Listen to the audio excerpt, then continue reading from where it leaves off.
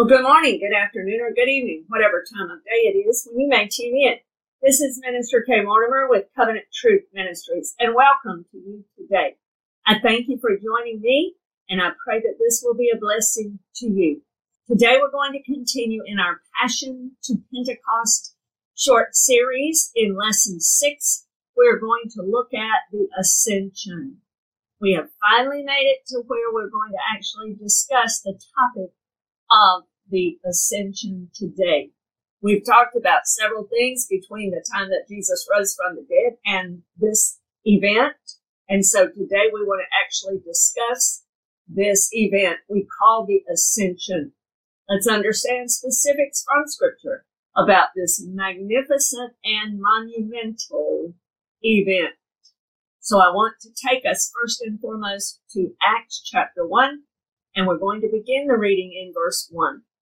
The former account I made, O Theophilus, of all that Jesus began both to do and teach, until the day in which he was taken up, after he, through the Holy Spirit, had given commandments to the apostles whom he had chosen. This goes back to the earlier scriptures and messages that we talked about in here, where he took them and he said, all authority is given to me. He made them ambassadors for him. He appeared to them because they were to be his eyewitnesses, etc. To whom he also presented himself alive after his suffering by many infallible proofs, being seen by them during 40 days, and speaking of the things pertaining to the kingdom of God. So here again, Luke is proving to us of the appearances of Jesus, their purpose, the fact that there were eyewitnesses now, there are ambassadors, the chosen 12, the chosen disciples. He had 11 faithful at that time. And if we keep reading in Acts chapter 1, we will see where the 12th one is chosen here to replace Judas Iscariot. Continuing in the reading, verse 4, and being assembled together with them, he commanded them not to depart from Jerusalem, but to wait for the promise of the Father, which, he said, you have heard from me. For John truly baptized with water, but you shall be baptized with the Holy Spirit not many days from now. Therefore, when they had come together, they asked him, saying, Lord, will you at this time restore the kingdom to Israel? And he said to them, it is not for you to know times or seasons which the Father has put in his own authority, but you shall receive power when the Holy Spirit has come upon you, and you shall be witnesses to me in Jerusalem and in all Judea and Samaria and to the end of the earth. Now when he had spoken these things, while they watched, he was taken up, and a cloud received him out of their sight. And while they looked steadfastly toward heaven as he went up, behold, 2 men stood by them in white apparel, who also said, Men of Galilee, why do you stand gazing up into heaven? This same Jesus, who was taken up from you into heaven, will so come in like manner as you saw him go into heaven. Then they returned to Jerusalem from the mount called Olivet, which is near Jerusalem, a Sabbath day's journey. So this is the account that Luke records for us of the actual ascension, how it took place. It was on the Mount of Olives, etc. Now I want us to turn to Matthew chapter 28, and I want to begin reading in verse 16 and see Matthew's account, which included them being commissioned with this great commission as his ambassadors. Then the 11 disciples went away into Galilee to the mountain which Jesus had appointed for them. When they saw him, they worshipped him, but some doubted. And Jesus came and spoke to them, saying, All authority has been given to me in heaven and on earth. Go therefore and make disciples of all the nations, baptizing them in the name of the Father and of the Son and of the Holy Spirit, teaching them to observe all things that I've commanded you. And lo, I am with you always, even to the end of the age. Amen. So we see here the account as well recorded by Matthew. I want to also look at Mark and Luke's recordings in their Gospels. Mark chapter 16, I want to read verses 15 through 20. And he said to them, Go into all the world and preach the gospel to every creature. He who believes and is baptized will be saved, but he who does not believe will be condemned. And these signs will follow those who believe. In my name they will cast out demons. They will speak with new tongues. They will take up serpents. And if they drink anything deadly, it will by no means hurt them. They will lay hands on the sick, and they will recover. So then, after the Lord had spoken to them, he was received up into heaven and sat down at the right hand of God. And they went out and preached everywhere, the Lord working with them and confirming the word through the accompanying signs. Amen. And then Luke chapter 24. I want to begin the reading in verse 44. Then he said to them, These are the words which I spoke to you while I was still with you, that all things must be fulfilled which were written in the law of Moses and the prophets and the Psalms concerning me. And he opened their understanding that they might comprehend the scriptures. Then he said to them, Thus it is written, and thus it was necessary for the Christ to suffer and to rise from the dead the third day, and that repentance and remission of sins should be preached in his name to all nations, beginning at Jerusalem. And you are witnesses of these things. Behold, I send the promise of my Father upon you, but tarry in the city of Jerusalem until you are endued with power from on high. And he led them out as far as Bethany, and he lifted up his hands and blessed them. Now it came to pass, while he blessed them, that he was parted from them and carried up into heaven. And they worshipped him and returned to Jerusalem with great joy, and were continually in the temple praising and blessing God. Amen. So let's look at this event, and then I want to look at some prophetic words about it from the Tanakh, from the Old Testament, that he is now fulfilling. Consider the event itself. First, it happened 40 days after first fruits. The day he rose from the dead was the day of first fruits. And so this is now the 40th day of the Omer count. 10 days remaining in the Omer count until the Feast of Weeks or Pentecost. During the 40 days from his resurrection to his ascension, as discussed in earlier lessons, he was seen by many witnesses. We saw that in many scriptures, in 1 Corinthians 15:5, John 21, and later, after he had ascended, he also appeared to Paul in Acts chapter 9. He prepared them as witnesses and ambassadors, sending them forth. He gave them their mission to continue the work for him, to preach the gospel, to make disciples, and to teach them his word. Now he gathers them together. He had appeared up to 500 at one time, the scripture tells us. Was that this time or not? We don't know. Was it the 120 that would gather together in the upper room? Was it just the 11 faithful disciples? It's not specified in the context here. We're unsure, but we do know that at least it was the 11 disciples, we believe. If more, perhaps, maybe or maybe not. But all that were on this mountain with him were his disciples. This happened at the Mount of Olives near Bethany. Remember, Bethany was the home of Lazarus, Mary, and Martha. Jesus is received up into heaven in their sight. They witness this account. They watch it. Now they see he is seated at God's right hand until the set and appointed time to come. We've looked at this in an earlier episode, Acts chapter 3. Peter tells us that he had to be received up into heaven until the time of the restitution of all things. The time when he would come again, and he will then establish his kingdom, restore all things. I want us to look next at Psalm chapter 110, verse 1 through 3. The Lord, meaning the Father, said to my Lord, meaning God the Son, sit at my right hand till I make your enemies your footstool. The Lord shall send the rod of your strength out of Zion, rule in the midst of your enemies. Your people shall be volunteers in the day of your power. In the beauties of holiness from the womb of the morning, you have the dew of your youth. So this is the time that Peter is speaking of. The time of the restitution of all things is coming. This same time that David prophesied in Psalm 110, saying it would be the time when his enemies, when the Lord's enemies would be made his footstool. He would then have total victory completely realized in the world. Hebrews 1:13 also quotes David here in Psalm 110 and applies it to the Lord Jesus Christ, the Son of the living God.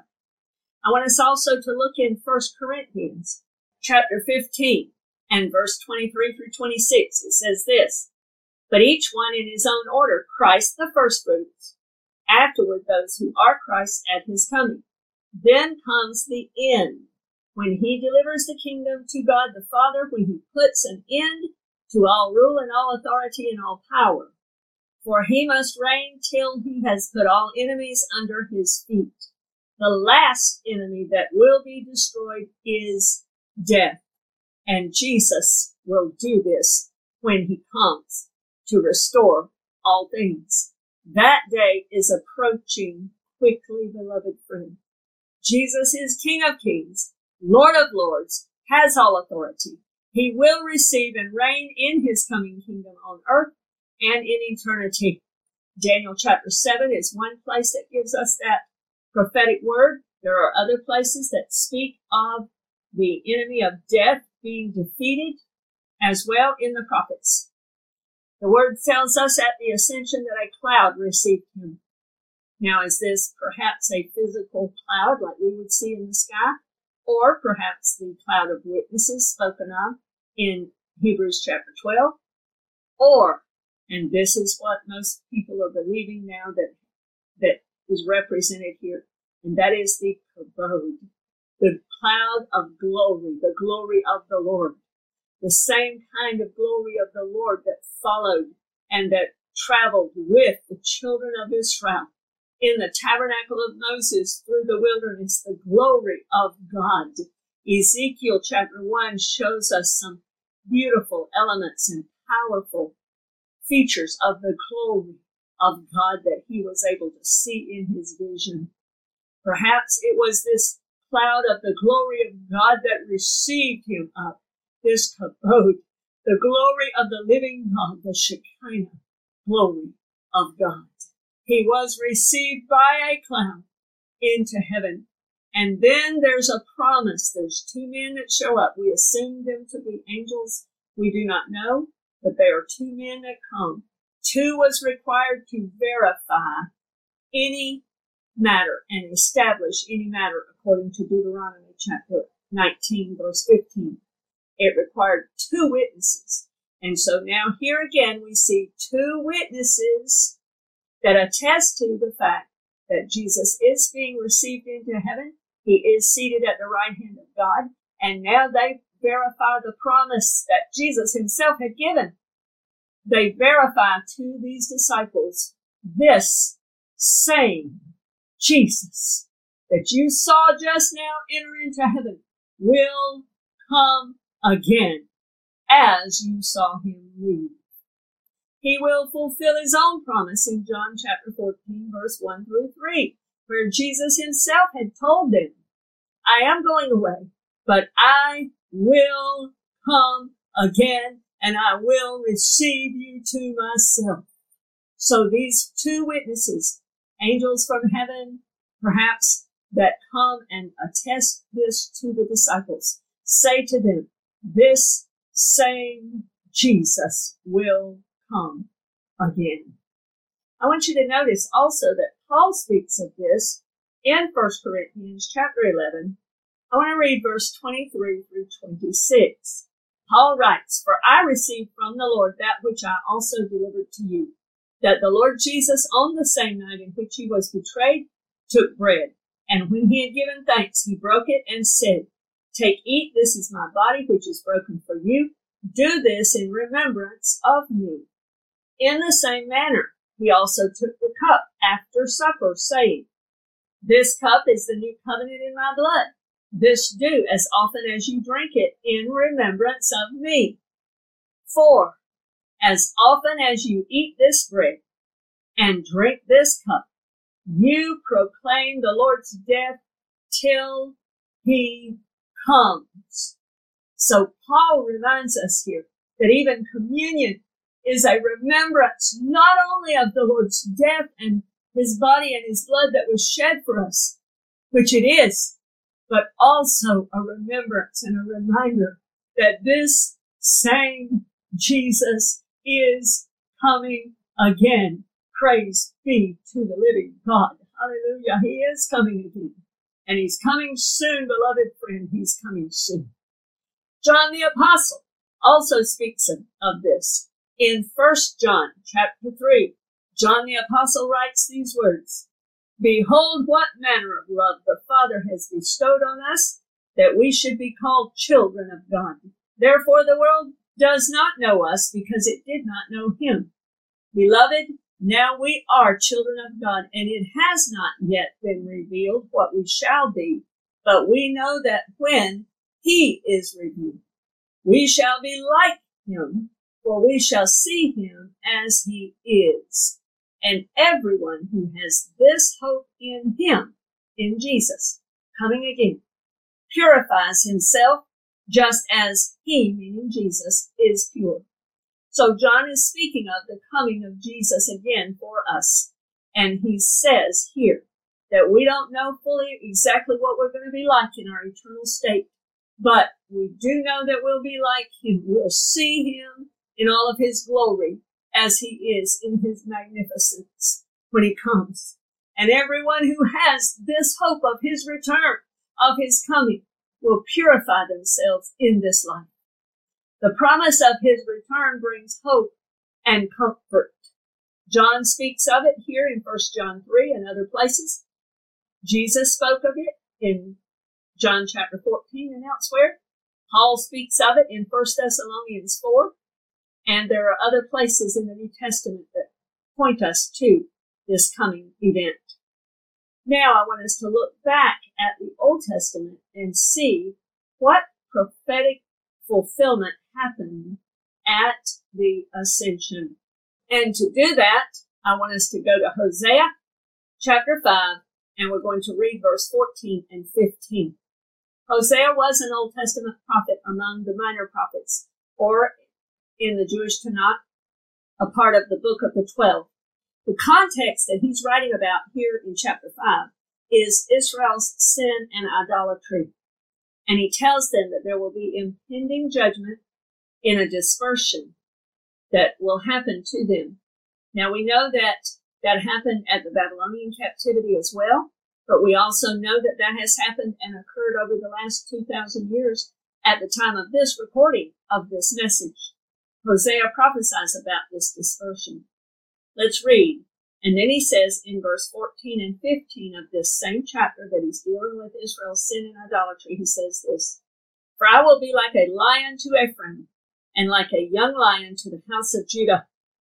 Even I will tear them and go away. I will take them away, and no one shall rescue. I will return again to my place till they acknowledge their offense. Then they will seek my face. In their affliction, they will earnestly seek me. So the ascension of the Lord is prophetically spoken of here. He is now returning to his place at the right hand of God. He is returning to heaven until the Jewish people will recognize him, will acknowledge their sin, seek his face earnestly. He is ascending back into heaven until there's real repentance that will happen in the Jewish people when they will be sincere. One psalm that may speak of that day and may even declare some of their intent and some of the words that they may even bring before the Lord in that day is Psalm 79. I encourage you to read that and consider that. There is a coming day when Jesus will return again, when he will come back. He said, I'm going to return to my place, and then when they acknowledge their sin, I'll come again. Jesus even speaks of this in Matthew chapter 23. In verse 37 through 39, he says this, "O Jerusalem, Jerusalem, the one who kills the prophets and stones those who are sent to her. How often I wanted to gather your children together as a hen gathers her chicks under her wings, but you were not willing. See, your house is left to you desolate. For I say to you, you shall see me no more till you say, blessed is he who comes in the name of the Lord." Jesus speaks about this coming day, when they will acknowledge their sin, when they will sincerely repent and call upon him and welcome him as their Messiah King. They will hail him as their King in sincerity, in repentance. They will cry out to him as the prophet Hosea spoke. He is returning to his place. And then when they acknowledge him and cry out this messianic cry in that coming day, he will return during or at the end of that time period, which we know as the flight to the wilderness, based on what Jesus has told us in Matthew 24, Mark 13, and Luke chapter 21. The flight to the wilderness is for the purpose of the Lord alluring Israel to himself, as Hosea chapter 2, verse 14 and 15 tells us, as Psalm 79 speaks of, as Zechariah 12:10 speaks of, and as Jesus' own words here in Matthew 23 that we just read tells us about. Jesus fulfilled prophecy by ascending back to heaven, as seen in Hosea's prophecy, as seen when we read Psalm 110, where David told us about how he is seated at the right hand of God. We also see David prophetically speaking in Psalm chapter 68, verse 17 and 18 says this, "The chariots of God are 20,000, even thousands of thousands. The Lord is among them, as in Sinai, in the holy place. You have ascended on high. You have led captivity captive. You have received gifts among men, even from the rebellious, that the Lord God might dwell there." So in Psalm 68, David is also speaking about Jesus ascending back to heaven and receiving gifts, giving gifts. And also in Proverbs chapter 30, this is the words of Jekeh, the son of Agur, in Proverbs chapter 30. And I want to read verse 3 through 6.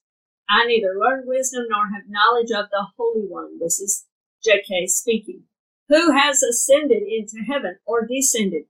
Who has gathered the wind in his fists? Who has bound the waters in a garment? Who has established all the ends of the earth? What is his name? And what is his son's name? If you know.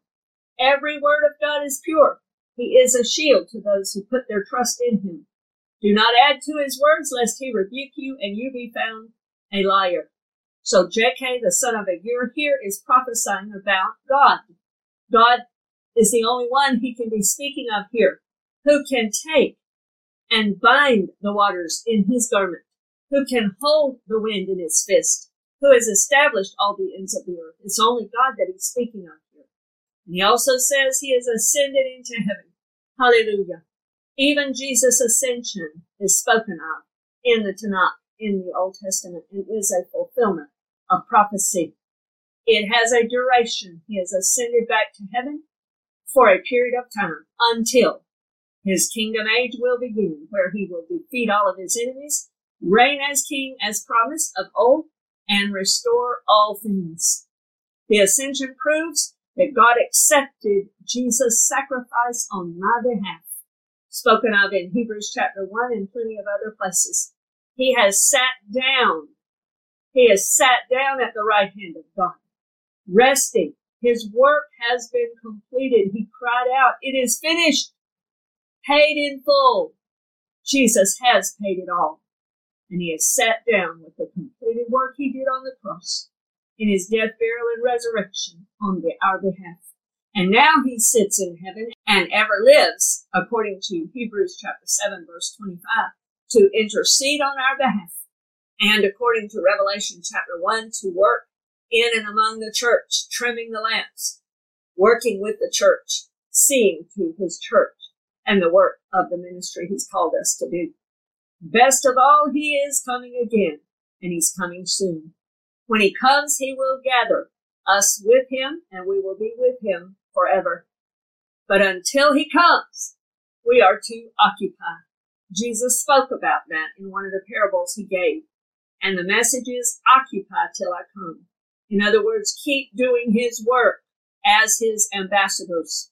Do what he's called us to do with the gifts that he ascended to heaven and then delivered to us. These gifts are spoken of in Romans chapter 12, in Ephesians chapter 4, verse 7 through 10, in 1 Corinthians chapter 12 and 14, and in Peter's epistles as well. We gather together and keep communion in his remembrance until he comes, and we serve him with the gifts he has given us as his ambassadors. And we await and long for his soon return, where we will then be with him forever. I want to read an interesting, wonderful passage in Job chapter 19. Beginning in verse 25, Job writes this: For I know that my Redeemer lives, and he shall stand at last on the earth.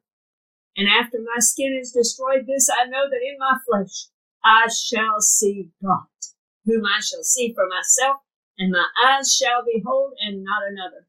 How my heart yearns within me.